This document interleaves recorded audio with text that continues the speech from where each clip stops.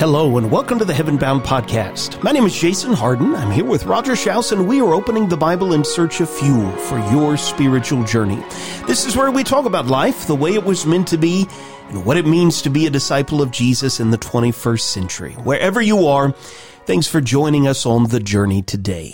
We are glad to have you with us today. We are now into the month of July, and on Fridays in our podcast, we like to grab a series, something that we can look forward to every Friday, something that kind of ties all the Fridays in a particular month together. And so for the month of July, we're going to go to the book of Jonah. Several years ago, I had a series of sermons called Jonah in July. And we're not really following those sermons per se, but we want to just look at Jonah each Friday in this month. And so we're going to talk each Friday about one chapter in particular in the book of Jonah. So today we're going to start in the first chapter, talk a little bit about the background of the book. And as the story begins, we find Jonah in a boat. And we want to talk about lessons we learned from the boat. And so we begin, first of all, with just some background technical information. Jonah is one of the earlier prophets we find in our book. We remember our prophets are not necessarily in chronological order. It's written about 780 BC. It's one of the few prophets that was not written to Israel or Judah. It's written to the nation of Assyria, and it deals with some things about that. Of course, when you hear Jonah, the story always comes out about Jonah and the whale. And a lot of people think that that's what the story's all about. The fish, or the whale, or the giant fish, is only named 4 times in this book. The city of Nineveh is only mentioned 9 times. But God is mentioned 38 times. And so this is really about one's relationship with the Lord as God calls Jonah to go do something. The second verse of the very first chapter says, "Arise, go to Nineveh, the great city, and cry against it, for their wickedness has come up before me." And that's really the backdrop of the story. And as we unfold the different pages here, we're going to find that Jonah didn't want to go. And he's a prophet with an attitude. And we'll talk about some of those things. But Jason, to begin with, you know, as every time we hear the story, the question is kind of looming around. Is that really a true story, or is that just one of those make-believe myths? Yeah, well, and lots of ways to approach that. I mean, we could go back and we could look at the Old Testament itself with a critical eye. We could listen to various scholars and look at how they dissect the book and the language, the way that it was written. But for me, what really grounds my faith in the fact that this really happened is Jesus. Jesus talks as if this really happened. And Jonah isn't the only one. Jesus talked about Adam and Eve and the very beginning as if that really happened. He talked about Abraham and Sarah. He talked about Lot and famously Lot's wife. Jesus talked about Moses. He talked about David, Solomon, Elijah. I mean, on and on we could go, as if these men and women really lived. And that is significant if Jesus is who he claims to be. And, of course, the ultimate proof of the fact that he is who he claims to be is the resurrection from the dead, his resurrection. And so if anyone is qualified to talk with authority, it is Jesus. If anyone is qualified to talk about the past, the ancient past, it is someone who was able to back up the claim, "I am." He said in the Gospel of John, "Before Abraham was, I am." And so, Roger, you and I clearly were not there. This was a very long time ago, a very far ways away, but we are listening to someone who has always been, someone who is aware of everything. And I would just settle in Matthew chapter 12 to answer definitively. Some of the scribes and Pharisees answer Jesus in Matthew 12:38, "Teacher, we wish to see a sign from you." But he answered them, "An evil and adulterous generation seeks for a sign, but no sign will be given to it except the sign of the prophet Jonah." And we're not left to wonder what that is. In verse 40, just as Jonah was 3 days and 3 nights in the belly of the great fish, so will the Son of Man be 3 days and 3 nights in the heart of the earth. The men of Nineveh will rise up at the judgment with this generation and condemn it, for they repented at the preaching of Jonah. Listen to that. Jesus is talking about judgment to come. He is treating the men of Nineveh as real people who will really be held accountable in the judgment. He draws attention to the fact that they repented at the preaching of Jonah, and behold, he concludes something greater than Jonah is here. So it's a long answer, but hopefully it is a definitive answer. According to Jesus, the most reliable source, this really happened. And Jesus would not put the stake of his resurrection, which is the pivotal point of the Bible, on a make-believe story. Right. I mean, he didn't say it's just like Paul Bunyan and the Blue Ox. Well, that's a great story, but that's not real. And so Jesus never used the make-believe. And so that has a lot of credibility right there to understand if this is not a real story, then maybe Jesus never really was raised. And that's how important this link is between those two. And we need to see that. This is much more like studying about Abraham Lincoln or George Washington, people who really lived, than Pinocchio, right? Pinocchio has a giant fish, but we're not talking about a make-believe story. We're talking about history. Absolutely. So as we walk through the first chapter, one of the first things we notice is this 4 times the word great is used. He begins in verse 2 by talking about Nineveh, the great city. And then God's going to cause a great wind in verse 4. And then that becomes a great storm in verse 12. And then there's that great fish that's going to come and swallow Jonah. So Jason, why don't you just, in your own words, just tell us what the first chapter is about? Sure. It begins in verse 1. God has a word that comes to this man. We know whose son he is, even Jonah, the son of Amittai. And as you referenced in verse 2, God says, I want you to go to Nineveh. It is a great city. I want you to call out against it. Jonah is not bringing good news here. He is bringing a reproof, a rebuke, and a call for turning. And the reason is Nineveh is full of evil. God didn't stutter. His words were very clear. His expectation clearly expressed.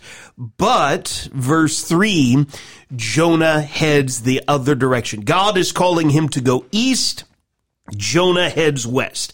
He finds a ship going in the opposite direction. He pays the fare. He goes down in it. They head west, away from the presence of the Lord. Now, we just the next few verses clearly get the idea. Jonah may believe that he is running away from the presence of the Lord, but as we referenced a few moments ago, the Lord is everywhere. And in fact, in verse 4, it is the Lord who hurls this great wind upon the sea. There is a mighty tempest. The ship is about to break up, and experienced sailors are absolutely afraid. They're calling out each one to their gods. They're throwing things overboard. Jonah is asleep. And so the captain comes and encourages him to call out to his God. Maybe that God, this God of this stowaway, will give a thought to us that we don't perish. And they just keep trying, and it's not working. And so finally they want to know, who are you? What's your story? And Jonah confesses, I'm a Hebrew, a descendant of Abraham. I fear Yahweh, or Jehovah, the God of heaven, who made the sea and the dry land. And that just unsettles these men all the more, right? You mean you've offended the God who made the sea? What what have you done? And finally, Jonah says, listen, I'm going to need you to pick me up and hurl me into the sea.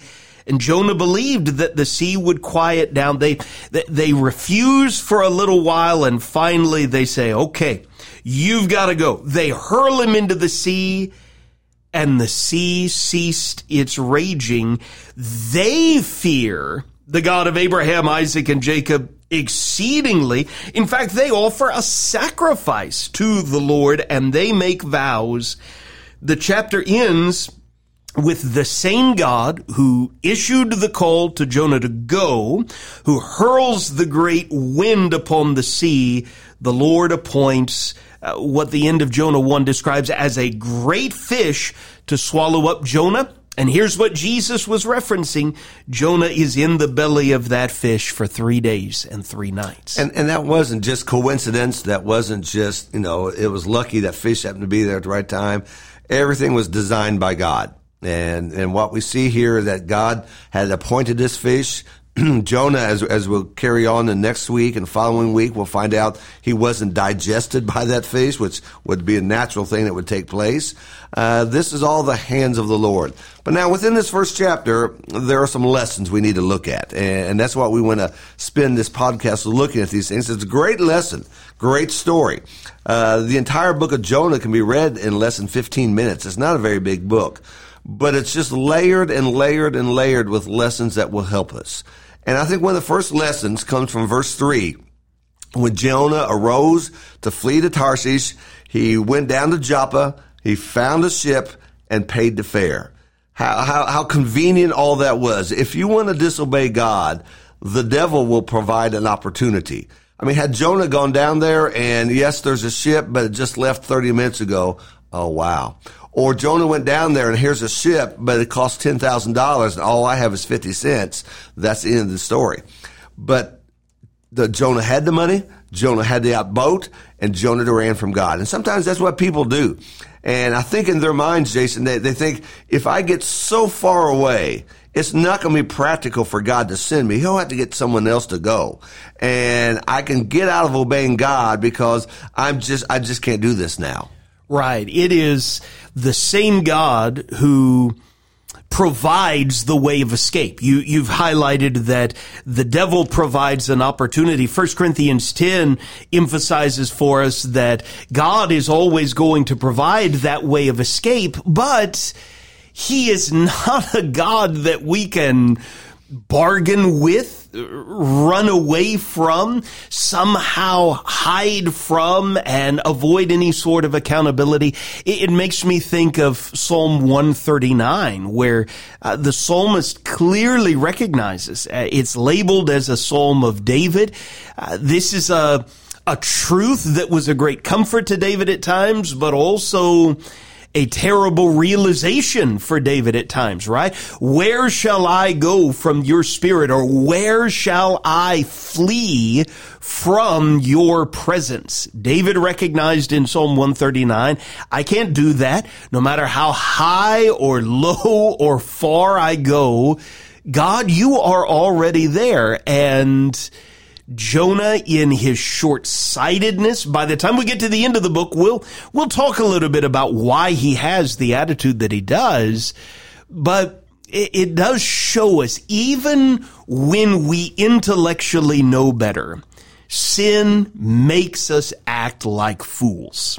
Absolutely. And another lesson that comes out of this is by Jonah's disobedience, he put everyone on that boat in danger as well. Yeah. And, they were rolling as fast as they could. They threw cargo overboard. Well, that cargo was supposed to go to another city. Somebody had probably bought that cargo. I mean, imagine you order some stuff from Amazon and the UPS man pulls over and dumps everything out of the back end of his truck. Well, that's my stuff. Okay.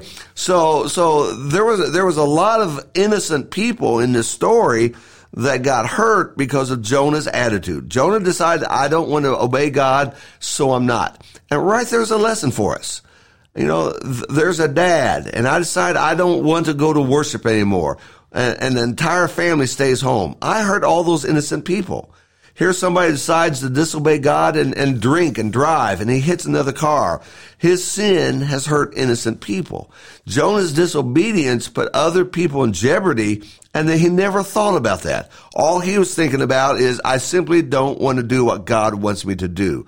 And that's a dangerous situation as we think about that. Yeah, I think as we head into the weekend, such a powerful thing to think about the ripple effects of our choices, our actions, our failures maybe to act when we need to act, even what we say and how we say it. Really easy in the 21st century to talk online and forget that the people we are talking about, the people we are talking to, the little avatars that are represented on our screens are representative of real people with real lives.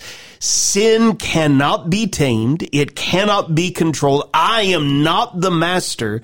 And I appreciate how you've highlighted it always is going to have more ripple effects than I intend in the moment. So let's go back to that earlier thought. What do you say to somebody, Jason, that says, I don't want to forgive somebody, or I don't want to go to worship? I mean, God told Jonah what to do, and the bottom line is he didn't want to do it, so he went the other way. Yeah. What immediately comes to my mind is how patient God is all the way back on page 4 of our Bibles when he talked to Cain. And slightly different scenario, obviously, different person. But from the very beginning here, the Lord reasons with Cain. In Genesis chapter 4, verse 6, he asks, why? Why are you angry? Why has your face fallen? He could just as easily, and in fact does ask very similar questions to Jonah. We will see in Jonah chapter 4, right? But you listen to how God reasoned with Cain in verse 7 of Genesis 4. If you do well, will you not be accepted? And if you do not do well, sin is crouching at the door. Its desire is contrary to you, but you must rule over it. And so for someone who has that sort of an attitude, I think passages like Genesis 4, 6, and 7 place the emphasis where it needs to be. Listen, this is your choice. No one can do the right thing for you. God is cheering for you, but God is also going to hold you accountable. You must have a heart to do what is right, even when it's the tough thing to do. And if you do what is right, you are pleasing the one who matters most. Absolutely. You know, another lesson, it's just so opposite the way this ought to read. But when the captain of the boat, because of the severe storm, calls upon the sailors, and these are pagan guys, to pray, verse 14 says, then they called on the Lord and said, we earnestly pray, O Lord, do not let us perish on account of this man's life. And then, as you already mentioned, it says in verse 16, they feared the Lord greatly, and they offered a sacrifice to the Lord and made vows. What's missing in this first chapter is Jonah praying. We don't see that. Jonah refers to God. Jonah says he's a Hebrew, but we don't read from the lips of Jonah that he ever prayed in this first chapter. We got the pagans praying, but the man who ought to be praying isn't.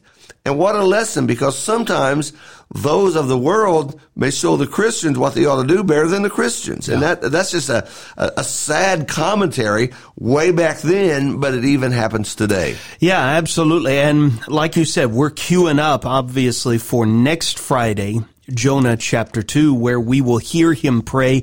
And even then, there are some things I would suggest that are missing from his prayer that maybe ought to be there. But it is a reminder that even when we are called to represent God accurately and humbly, we can intellectually know, okay, God is there. We can even believe God is good.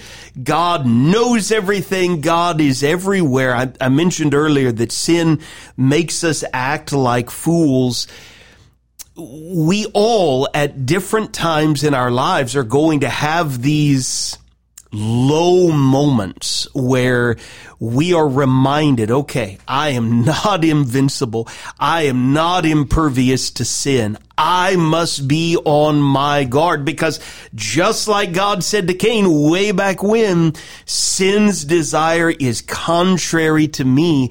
And when I see pagans and people who don't know better doing the right thing, and here I'm not, all right, what am I going to do? Am I just going to continue to harden my heart and be stubborn and maybe spiritually pouty? Or am I going to humble myself and recognize, you know what? I've made a fool of myself. Even then, I'm going to have a choice to make. Yeah, sometimes the pagans can be kinder and more thankful than the people of God should be. And that's just a sad story. So as we wrap this up, we go to the last verse, and Jonah's tossed over. A giant fish swallows him up, and he's in that belly of that fish for 3 days and 3 nights. And next time, we'll talk about chapter 2 and what life is like. But I remember with my kids were little, we watched the old Disney cartoon Pinocchio. And when Pinocchio was swallowed by that whale, he was sitting in the rowboat and had a little candle going on. And what do you think it was like being inside that fish? Of course, no traces of any candles that we read about. I cannot imagine how dark it would be. We get a small sense of that, as we will see in Jonah chapter 2. The fish is obviously underwater. You don't have to get very deep in the water at night for it to be really dark. He's not just in the water.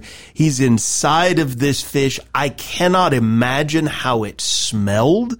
I can't imagine everything sloshing around, how tight presumably it would be. It would be like being buried alive. Yeah, and as typical fish swim up and down, up around, you don't have a periscope on this thing. You're in total darkness, and you're just being tossed around. And I don't envision it being roomy like a big cave. No. I think all the organs of the fish were pressing in on you, and it's gushy and gushy and stinky, and just a hard lesson for 3 days. And so we'll come back to this and talk about what happens inside in chapter 2, but great thoughts for us as we think about chapter 1 here. Yeah, and ultimately, it points us to even Jonah needed a Savior, right? I need a Savior, you need a Savior, Jonah needed a Savior. There was someone else who fell asleep in a boat, and the disciples were moved by the end of that experience in Matthew 8 to say, who is this that even the winds and the waves obey him? And he is our Savior, right? And so Jonah powerfully points us in the direction of, well, sometimes we all can be much more hard-hearted and stubborn than we ought to be. But thank God Jesus the Christ wasn't like that. And lots of lessons still to learn. We got 3 more chapters. Absolutely. And God could have easily just left Jonah inside that fish. Yeah. And said, this is what you deserve. But God had grace. God wasn't done with him. And same lesson for us as well. Roger, thanks for joining me today. Thanks to all of you for listening to the Heaven Bound podcast. We hope it's helped you set your mind on things above and given you a little more fuel for the journey. We look forward to next Friday, Jonah chapter 2. In the meantime, always remember, when you're walking with Jesus, you're heaven bound, and the best is yet to come.